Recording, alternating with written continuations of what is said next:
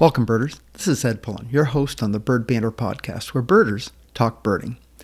On this episode, I have as my guests Lane Epps and Corey Folsom O'Keefe.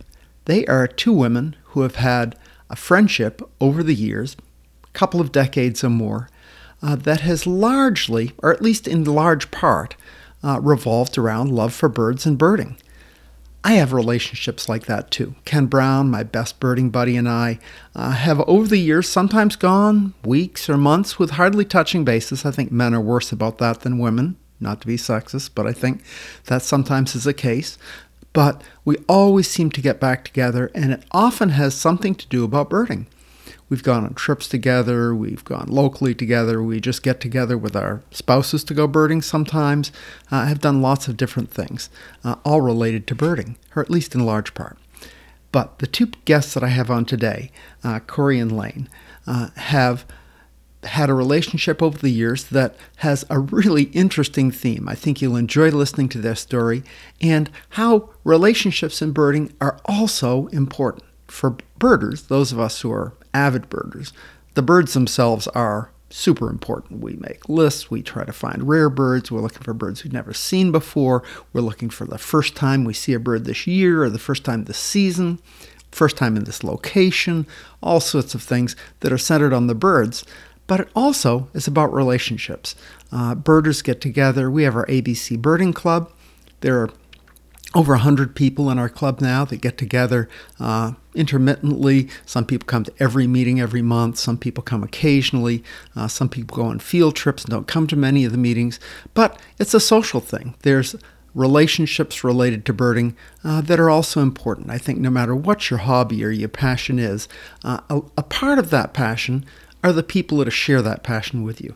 And it was really fun today on the Bird Banter podcast to talk with Lane and Corey and hear how birding has been the cement that's tied their relationship together over a long period of time and how much fun they've had sharing that shared passion for birds and birding with each other on trips and through letter writing and through visits to each other's homes. They don't live in the same area. So it's a really cool story to hear. I think you'll enjoy it. So help me welcome to the Bird Banter podcast today, Lane Epps and Corey Folsom. Corey, Lane, welcome to the Bird Banter podcast. Thanks for being on with me today. Thank you. We're excited to be here. I'm excited too. I've had a couple of other episodes where I have birding friends be on, and it usually turns out great. The chemistry is usually good, and I'm pretty excited. I think this should be fun.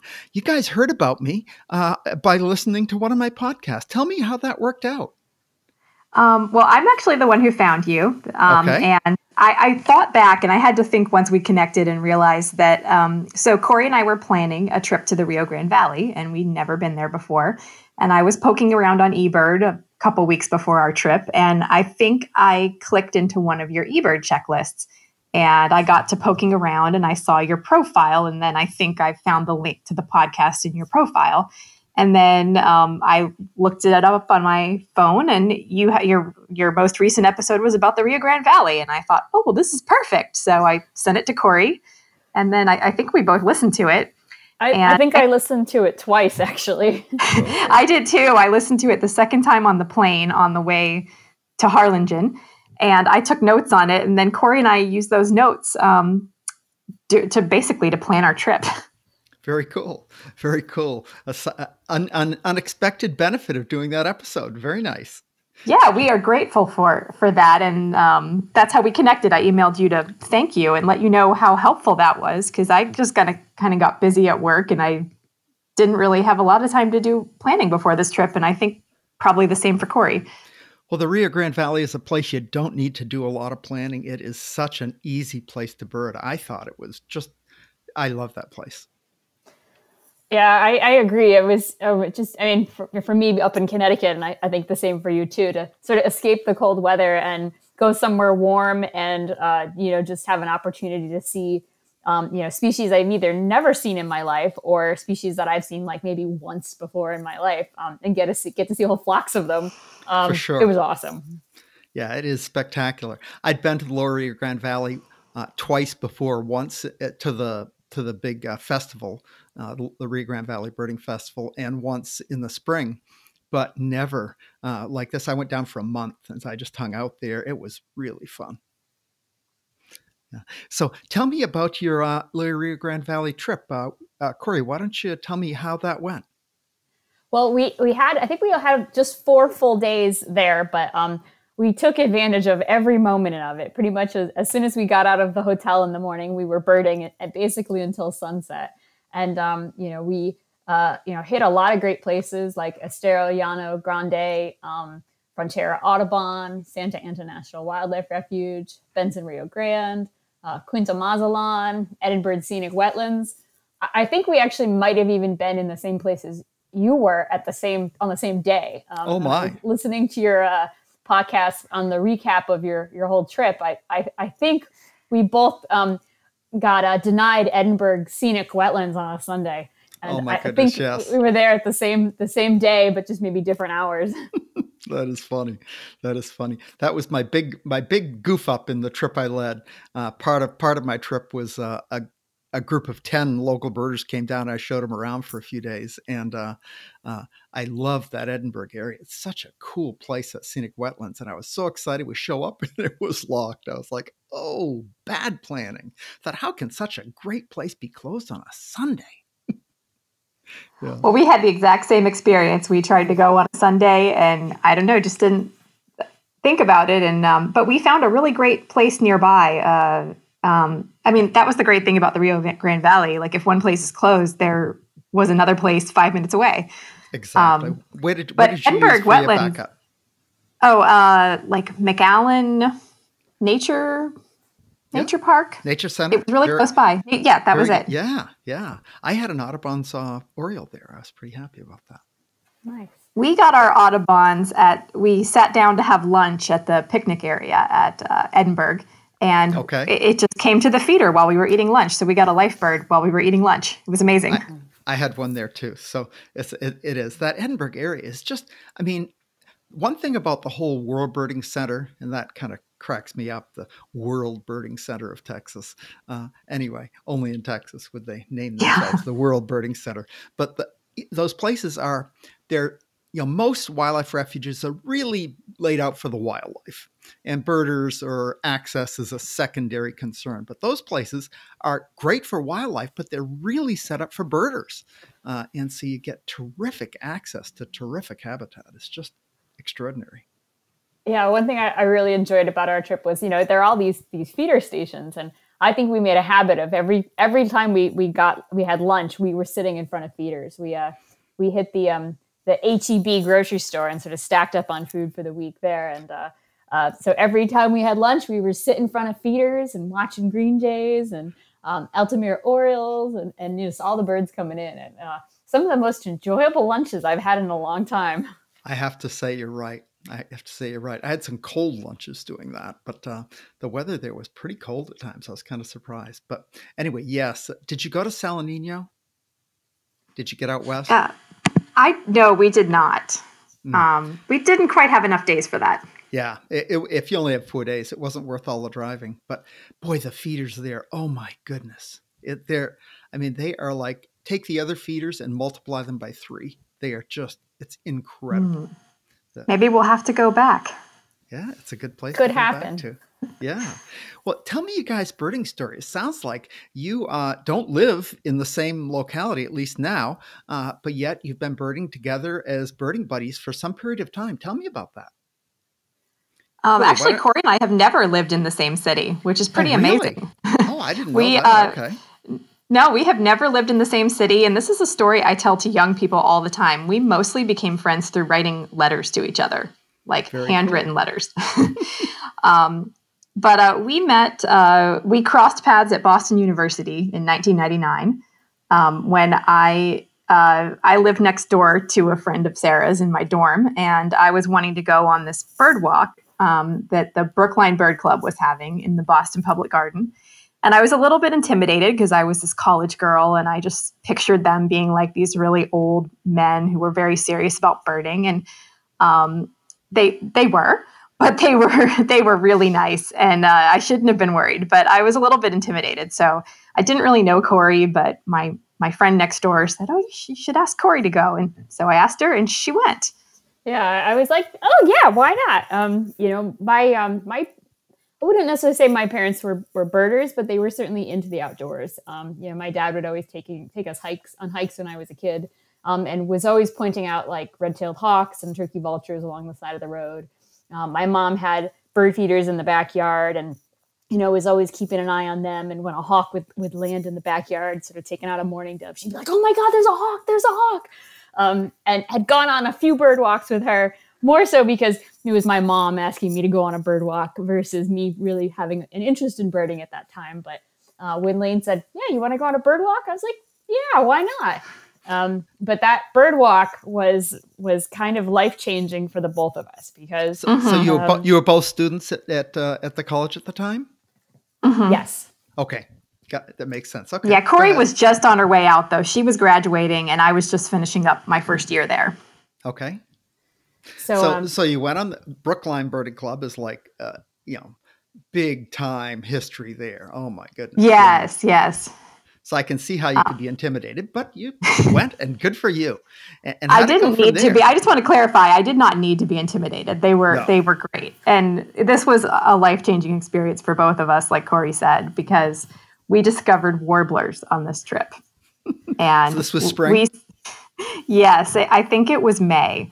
And because it was the end of the school year, and we saw a full breeding plumage male black-Bernina warbler. And nice. That was just a life-changing, I think I'd already been into birding up before this time. I'll back up and say how I got into birding was just like Corey said, having parents that were really into nature. And I grew up in Florida, and, there's lots of alligators, and I don't know, just being nice weather, you get to spend a lot of time outdoors. And my mom had gotten me really into seashells when I was a kid. And when I look back on it, there's a lot of parallels between collecting seashells and having a field guide. I actually think I had the Peterson guide, and I wanted to find every single seashell that was in the book.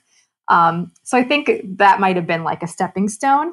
But for me, how I really got into birding was when I was a teenager in Florida. Before I moved up to Boston, I started volunteering at a wildlife rehab center. And a couple times I got put on the baby room duty, which was taking care of all the baby animals that were needing to be fed constantly. And in the springtime, that's mostly baby birds that, they fall out of the nest and people find them in their yard and they bring them in. And so I spent a few turns in this baby room feeding all these baby birds. And then I started to wonder, like, what are these birds? Like, what kind of birds are these? So I got a field guide, and that was it. So cool. Shortly after that, I got a pair of binoculars, and then I started looking at birds in the wild. And then I went up to Boston to go to college. And, fast forward about a year, that was when I stumbled across this bird walk, and I met Corey. Very nice. So you met then, and then obviously not more than probably a few weeks at the most of knowing each other in college then. And how did things go from there? Like Lane said, I mean, I just got a work permit to go work in Ireland for 4 months. And, I was like, at that time, it was before cell phones. Email was really just getting started. There were internet cafes. Sure. So the best way to stay in touch with my friends was to write letters. And it turned out Lane was a really good letter writer. I was like, oh, I'll send Lane a letter. I'll talk about some birds maybe I'm seeing in Ireland. And she wrote back, and then I wrote back, and she wrote back. And I really would say over like the next year, we really got to know each other a lot better, purely through like letter writing. And, once I got back from Ireland, I'm sure we saw each other. I feel like we see each other every 6 months, maybe once a year on average. Mm-hmm. But I think that's accurate. Yeah. Either you're coming up to Boston, or you're inviting me down to Florida, or we meet somewhere in the middle. But it's kind of been we never lived. I never have lived in the same place as Lane since then. But we have always just stayed in touch by letter writing and kind of occasionally meeting up. And I think just that shared passion of bird watching that started, Sure. for us in that exact same place. It's really, every time we get together, it's like, let's go birding. Oh my God, we can go birding together. This is going to be so great. And I think if you look back at our old letters to each other, I think all of our letters are just about what birds we saw. Yeah, you can't now. You can stalk each other on eBird. You don't need to do that anymore. So That is true. I do like looking at what other people have seen on eBird, and Corey as well. I think that when I first got on eBird, I thought it was going to be like Facebook or something, and I was kind of like, why can't I be friends with Corey on eBird and see what birds she saw? I wouldn't be shocked if that happened. I think they're missing a real commercial opportunity there. Yeah, and that was even We'll before see they if had that the happens. profiles where you could actually like see people's Right. recent sightings and stuff. Sure. Yeah. Yeah, very cool. And so you've been birding together intermittently since then. Corey, tell me what you're doing now in terms of birding when you're not with Lane. Well, I'm one of the very lucky people who gets to focus on birds for their job. So I do work for Audubon Connecticut, which is the state office of the National Audubon Society. I'm the director of bird conservation, and I kind of do a lot of different things, but one of my sort of biggest duties is sort of overseeing our coastal program, which it includes coastal stewardship. So monitoring it and sort of stewarding piping plovers, oyster catchers, least terns, common terns. But then we're also sort of starting to dive into coastal resilience. Salt marsh sparrow and other salt marsh nesting birds are facing some pretty big threats with climate change and sea level rise. And it's sort of dire enough that if Audubon and other organizations don't actually act now, then we could lose, salt marsh sparrow. We could lose that species and a number of other species, and that's sort of also indicative of the sort of greater threat of that our salt marshes as a habitat are facing. If we're sort of lose some of these bird species, then it also tells us our salt marshes are really going to be suffering, and they're also really important for both recreational and commercial fisheries. There's lots of baby fish that sort of grow up in the salt marshes. They're areas that can sort of absorb floodwaters, protect coastal communities from storms. They sequester carbon. So it's a really important habitat type. So that's kind of a new realm that we're diving into. So those are kind of that's for sure some of the areas that I'm working on at the moment. So definitely get outside and do some birding as part of my work. So you definitely get birding almost incidentally in addition to intentionally. Yes. Very cool. So Lane, how about you? Well, it's kind of interesting because when Corey and I met on this bird walk, Corey already had I think she was just finishing up her biology degree. And so she already had like an academic background in science, which I did not. I was already well on the path to being a political science major. So, and I was never really scientifically inclined in school anyway. So I was always more of like English, history, that kind of stuff. So I kind of went more of the citizen science route, and I just tried to stay involved in bird activities. Like I volunteered for many years. When I moved back to Florida, I volunteered for many years at a local bird banding station, and I do surveys and that kind of stuff. But my full-time career or my actual career has been all over the place. I've worked in government for a long time, and then now I'm working in nonprofit as a fundraiser for a small art museum in Winter Park, Florida, which is near Orlando. But we also have a sculpture garden where I work, and it is actually not a terrible place to bird. So I actually do a lot of incidental birding at my workplace as well. Museums, especially with outdoor grounds, especially if they're in an urban area, can be a little green oasis in the middle of not such great habitat. Can really draw things in. Yeah, we're actually where I work is very close to quite a migrant hotspot. I work pretty close to Mead Garden, which Central Florida birders know that place as a great fall migrant place. And unfortunately, where I work, it's a little too manicured. But we do get really great birds. One day I was at a meeting in my office, and it was nice weather, and we had the windows open, and I heard something, and I went, "That's different." And I think my coworkers are used to me having these obsessions about birds, and I just heard this. I was like, "That's different," and it turns out it was an indigo bunting that was just right outside our window. So yeah, that very nice. It's nice to work in an environment like that. It is. It's nice to be retired too. Something to look forward to. Yeah, I have to say, I'm a family doctor. I worked for years and years, and had two kids and a family and a wife. And it was, you do what you can, but there are limits to how much you can bird and still keep some semblance of balance in your life. But my wife died, and I'm retired, and I have little holding me back right now. It's I'm out a lot.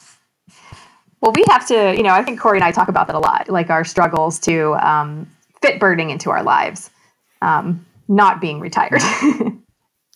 Yeah, I mean, although I get to work on bird conservation, every day, a lot of that is being on conference calls or sending emails.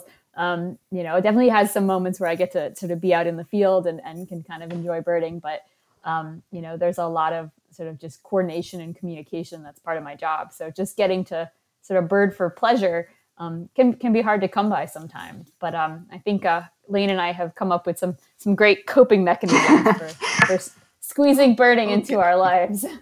So give our listeners some clues, some tips about that.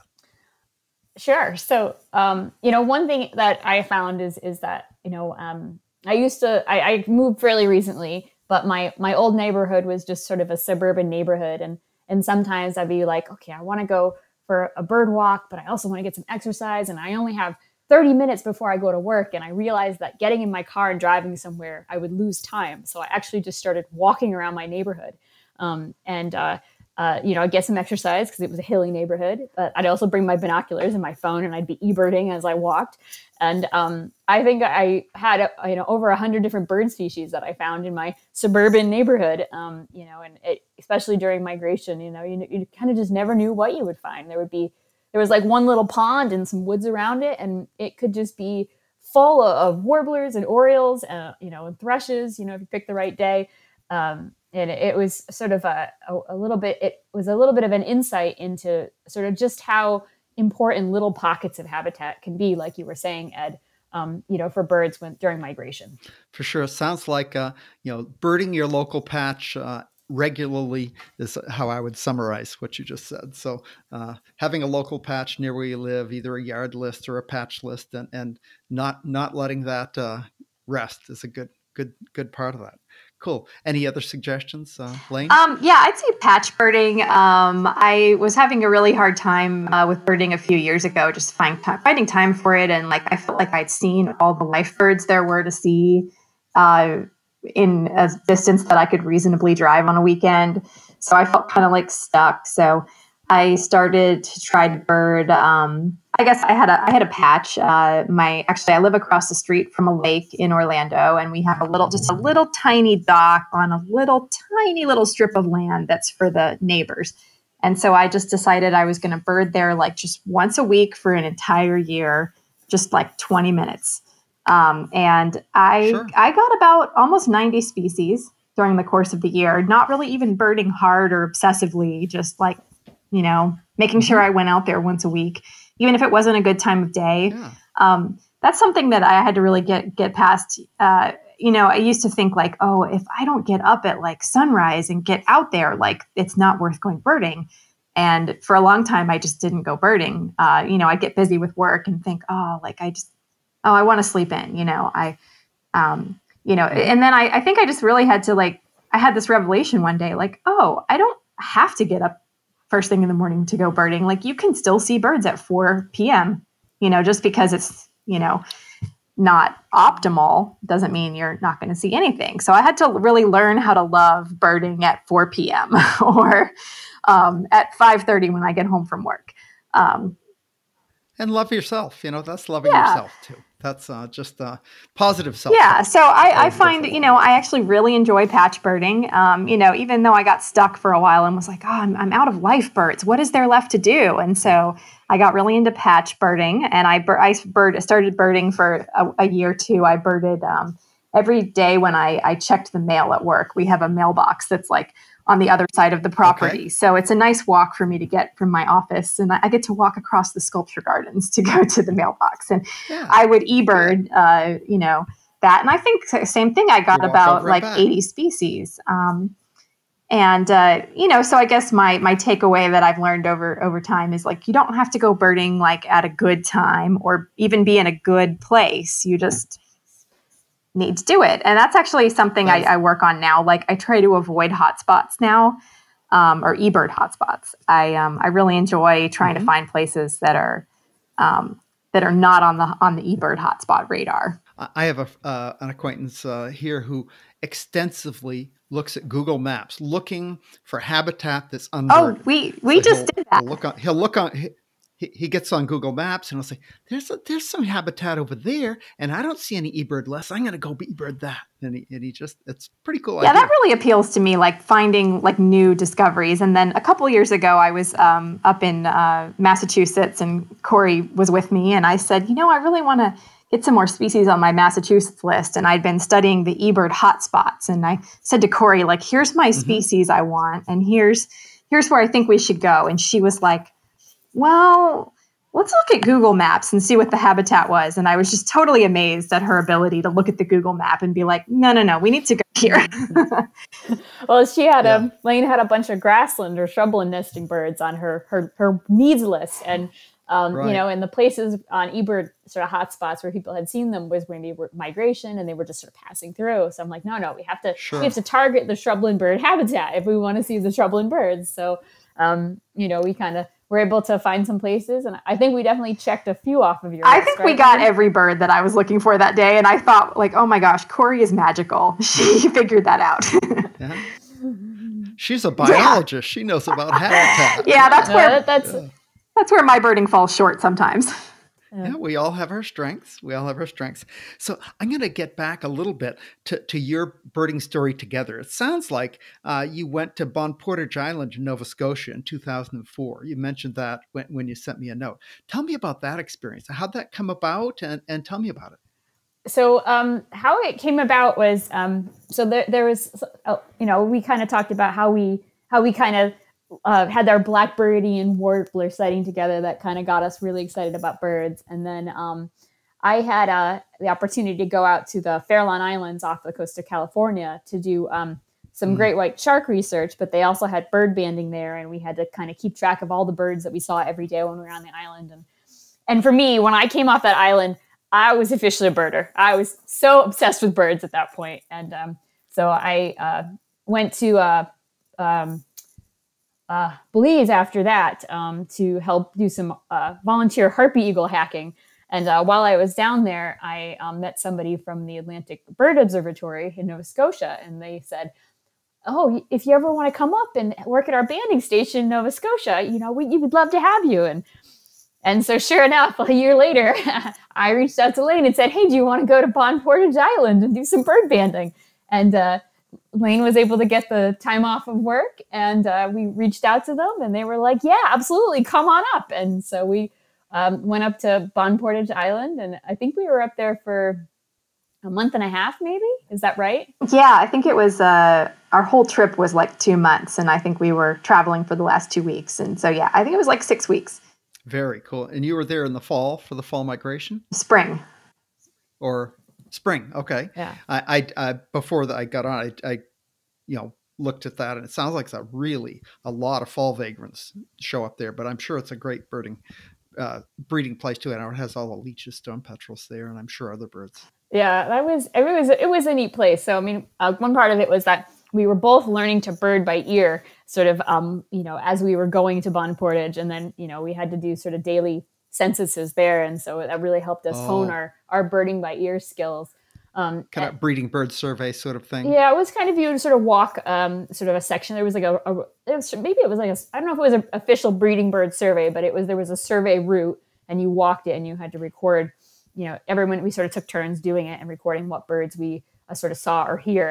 And it was because we were just beginning to bird by ear. One day we'd be like, "Oh, I heard this, these species." And then the next day it would be completely different. And you'd be like, "Oh my God, what are these birds now?" You'd have to try to sort of start all over again. And like, okay, now I've got a new bird song I have to learn because yesterday's birds left and moved on, and the new birds moved in, and I got to learn new bird songs. And, I think it really helped us both hone our birding by ear skills. And it was just such a neat place. Like, it's this little island, I think there were maybe at the high point, maybe 6 or 7 of us living there. We were all kind of in a cabin together, and that, you didn't see the Leach's storm petrels during the day, but it would be in the middle of the night when you were stumbling to the outhouse. They would be all over the place. And it was, they're very clumsy on land. So, they would kind of just try to get out of your way and just see, it was really neat to sort of see them up so close. Yeah. For listeners that don't know, Leach's stone petrels are a tube nose, a small bird that live at sea, and they breed on land. Usually, I think they breed in tunnels or in cracks in rocks, places like that.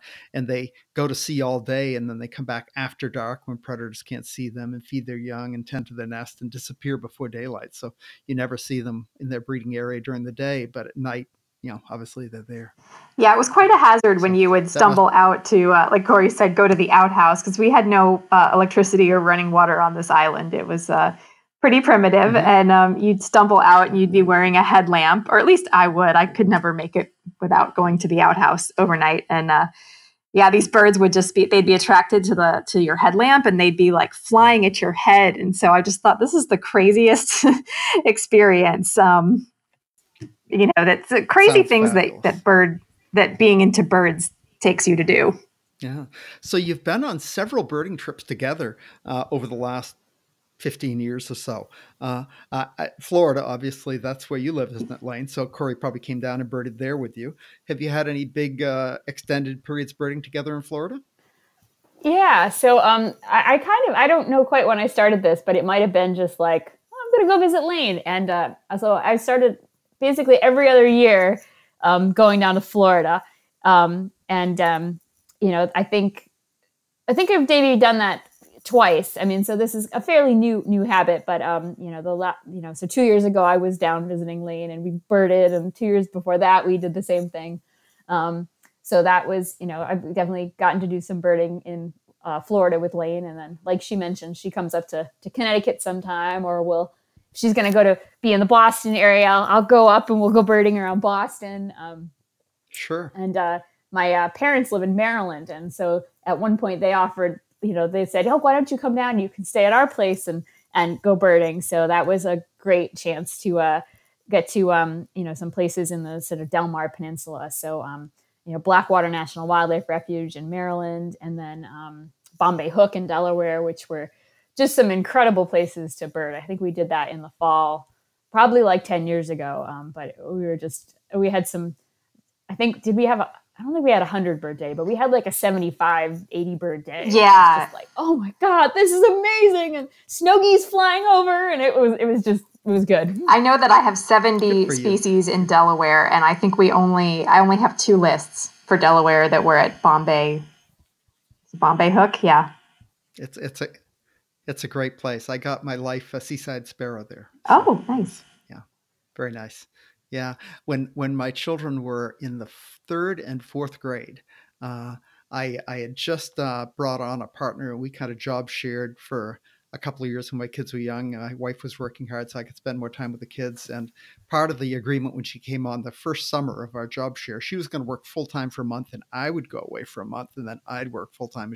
So I took Kay and the kids, and we flew to Washington, D.C., and we headed south a little bit. And we just worked our way up the coast, doing the museums. It was a history tour, but it was also a birding tour. So we stopped at every hot birding spot on the East Coast between just south of DC and Maine. So it was very nice. And Bombay Hook was certainly one of them. So I have a little bit of experience in those places. And that kind of birding, when you're adding it onto a family trip, can also be very cool. Yeah, I think Corey and I both struggle a little bit because we have non-birding spouses. And so we're always trying to work birding into our vacations with our husbands. Yeah, I hear you. Do you have children? I have a stepson who's 22 at this point. Oh, okay. So he's fledged. Yes, yeah. So but he comes home on Thursday nights for dinner though, and we're always really glad to see him. That's always good. Yeah, always good. But I know sometimes sort of just to sort of get birding worked into a family trip. I'll be like, okay, come on, we got to have one day of birding, or sometimes I'll get up early in the morning before anybody else gets up and go bird watching. And that's often the story I hear. Yeah. Once from 6 to 8 is the birding time, and then you get together for breakfast. Yeah. Once I went to go visit my brother who lives in California, and my sister flew out with me, and so it was the 3 of us, and I really wanted to do some birding, so I came up with a whole sort of method. I kind of basically bribed them, but I sort of said, for every bird species that we see, you get a point. And if it's a bird I've never seen in California before, you get 2 points. And if it's a life bird, you get 3 points. And they could kind of help me, they rack up points. And, if they got a certain number of points, well, then I would pay for pedicures, and so they did really good. I ended up paying for pedicures and taking them to the movie. Their toes looked great when they came home. Yes, yeah, okay, yep. Good. And I took them to a spa too. They totally racked up the points, but I got this amazing day of birding out of it. So yeah. Well, at this stage in your birding career, those are probably fairly cheap life birds. You can pay more to go see a life bird than that. Yeah, this is true. And I have a little system with my husband. We really like to go to breweries. Okay. And so when we travel, and we really like to travel too, we've been trying to go to all 50 states. And we've gone to some good ones. I made my first trip to California last year, and the year before that we went to Hawaii. So I've been trying to fill in my eBird map with this at the same time I'm taking these trips with my husband. But we love to find breweries to go to. So I often will look for, I call it birding and beering. And I'll find a birding hotspot that's near a brewery. And so we can combine the two things. So it's like, okay, if I get my time to go birding, then we can go have a beer afterwards. And I usually write in my eBird notes what brewery I went to, like before or after making the checklist. And we had a good one. I got my Lifer smooth-billed Ani. It came through Orlando. I think it was 2 years ago. It was a rarity that popped up here, and it was way on the other side of town, kind of out near the tourist area. So I found a brewery near where the Ani was supposed to be that my husband was interested in going to. So he came out with me, and it was one of those really cool life birds where you drive to the place where people said they saw it, and within a minute or two, it pops out and makes a really nice show. And we both saw it, and then we're like, okay, let's go to the brewery now. So you went for a smooth? Yes, a smooth-billed beer. Very nice. Good. Well, we all have our tricks of ways to make peace with our obsession and still get along with our family. So that's good. That's good. So what's next? Do you guys have your next trip in mind? I think we're looking for ideas. So if you've got some suggestions, I'm sure we'd be glad to hear them. Have you been? I mean, Alaska is the obvious one for you guys, but have you been to the Pacific Northwest? I kind of drove through it at one point, but I think it was earlier before I was very conscious of bird watching. So same thing with Alaska. I worked at a Girl Scout camp in Alaska for 2 summers, but it was before I was into birding. So, it was kind of like you look back at, you're like, oh, I could have done all this birding and I wasn't there yet. Well, I would say make a 2-week trip. Stop here in the Seattle area. I'll show you around for 2 or 3 days, and we'll definitely get you some life birds if you haven't birded up here. And then fly to Anchorage and bird around there, and go to Nome and bird around there and go home. Very tempting. Got to think big. You got to think big. You can't think small. I have a similar Seattle experience. I visited in 2002, right at the beginning of my time as a birder, and I was just there for a quick weekend visiting a friend, and I think I made note of like 1 or 2 birds that I saw during the time. So my Washington State list is like 2 birds. And I look back on that and I'm like, oh no, I could have, but who knew? eBird wasn't a thing. We do a county big day here in May, usually around the 10th of May. And we pretty easily, and just in Pierce County where I live, get 120 plus species. So, a good day of birding here in the spring, 100 species is not difficult. And that would include some things that are hard to get some other places. You'd get a Cassin's vireo, you'd get a chestnutback chickadee. Just a few things that are a little hard to get some other places. A dipper. I don't know what you're missing, what you're not missing on your life list, but this is a good spot. Yeah, I think at the end of our trip, the last night in the Rio Grande Valley, Corey and I pulled up our eBirds and we were comparing life birds that we needed, and we did not have a lot of overlap. Right. So we were like really confused about where to go next. So, because Corey's been to a lot of places I haven't, and vice versa. So our needs list is like not really lining up. So we're not sure. And we usually get together in February because that's when both of our job schedules allow us. We got to work around our jobs for now. And February seems like the time for both of us that it works out. Yeah, at some point, I definitely would like to get down to Ecuador and the Galapagos. So I think that might be in the running at some point. Maybe not necessarily 2 years from now, but maybe 4 or 6 years from now. So maybe a trip to save up for a little bit.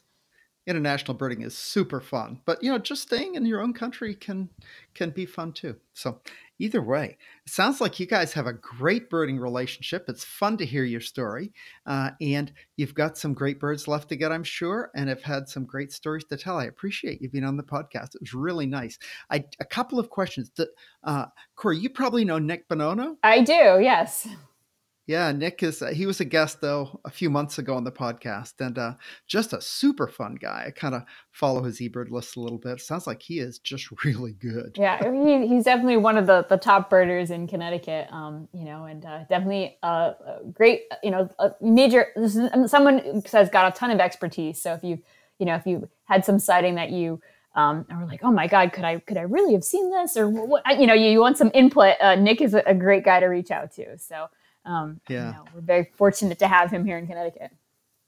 Yeah, I have Ryan Merrill lined up for an episode here soon, and Ryan went to. I'm not sure exactly. I'll hear the story, but he spent some time in Boston anyway, and it sounds like he and Nick were birding buddies when they were. New England is so small. Boston is almost Connecticut. I mean, there's West Coast distances are nothing. Or a lot more than East Coast distances, it seems like. So I'm interested to hear about their relationship too. So that should be fun. Anyway, great to have you both on the episode. It was really fun. Thanks for coming on with me. And it was cool that you heard about me from the podcast. I thought that was kind of a pretty interesting kind of. Yeah, the internet is an amazing place. I love going down internet rabbit holes. You never know what you'll find. Fun. Do either of you have any things you want to make sure you talk about? Causes you want to mention or things you want to I left out one thing that was really like a full circle part of my birding story. I mentioned back in the beginning that like one of the key things that got me interested in birding was my experience volunteering at a wildlife rehab center. And just recently I've reconnected with them, and I've become a board member at their organization.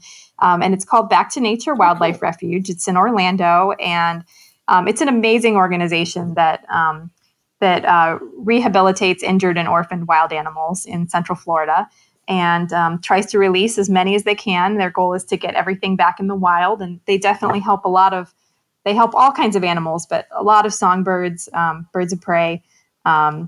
So yeah, they're a really great organization. I just wanted to plug them and say it's really neat that it's crazy how the paths in life take you, that that I ended up reconnecting with them, and they were such a big part of my birding story. And I'm just so excited to be involved in wildlife rehab on this side of it. And again, from like not being a biologist like Corey, like being able to be involved in other ways that I can. Very cool. Send me their Facebook and website pages or whatever. I'll make sure I put those in the podcast notes. Sure. So anyone who's interested in finding out about them can. How about you, Corey? Anything you want to give a shout out to, or? Oh, I think I'm just going to make a plug for sort of, microhabitats and, people sort of, taking, the initiative to sort of plant native plants in their yards, remove invasive plants. When we were in Texas, one thing that was kind of really obvious was that, so much of the landscape was either developed or in farmland. So that meant that the birds were really concentrated in some of these places that we visited.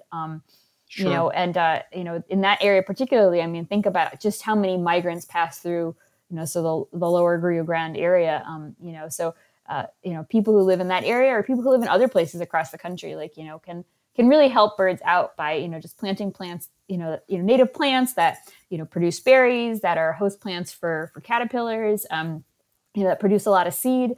You can really sort of improve habitat, in the local, in your yard, in your community. And that is really important during migration. So, definitely was something that, our trip to Texas kind of opened my eyes to just a little bit more that, here in Connecticut, we're 60% forested. So, there's a decent amount of habitat, but in places like Texas where there's just a lot of farmland or a lot of development and there just isn't much sort of natural habitat, people can really play an important role. Great point. And habitat doesn't necessarily mean bird seeds or fruit. I mean, it can be cover, it can be, nesting sites, it can be all sorts of different things. And also, you mentioned microhabitats. Just the loss of wetlands throughout the Americas is just startling. If you look, I mean, most of the East Coast and most of the West Coast and much of the Central Flyway were marshlands at one point, and they've been drained and filled in and created into agricultural lands and parking lots and everything else. So those sorts of things are important. So, lobby for environmentalists, vote right, do all the things you need to do. Good. Well, thank you both for being on. I really appreciate it. And I will make sure I reach out to you guys if I'm in your areas. You do the same, please. We'll do. And yeah, thank you so much. Your podcast totally helped us out on our trip. It was awesome. Thank you. You're welcome. Take care, both of you. Thanks, Ed. Have a good day. Well, that wraps up the Bird Banter Podcast, episode number 51, with Lane Epps and Corey Folsom O'Keefe. I had a nice time talking with them today, and what a trip down memory lane. Some of the places they've birded and they've gone were places that I went in different stages of my life at different times, and it was so fun to hear about their birding relationship. It so parallels some birding relationships I've had over the years, and I think that's really fun to hear. I think that is where birding is going. Birding, if you listen to several of the podcasts, I listened to a podcast on the ABA birding podcast recently, and some of the leaders in the ABA feel that the next big move in birding is not so much listing or defining species, but really making opportunities for people to bring new birders into the birding, develop relationships with birders and birding, and the community of birders as well as the community of birds. So I'm excited to have had them on as guests today. I think that opens that topic and was really fun. So thanks so much for listening. Be sure to read the podcast notes where I'll make sure I put comments to some of the causes and things that Corey and Lane talked about today. And also check out the birdbanter.com website where I'll have a blog post that goes into even more detail. So thanks again for listening. Until next time, good birding, good day.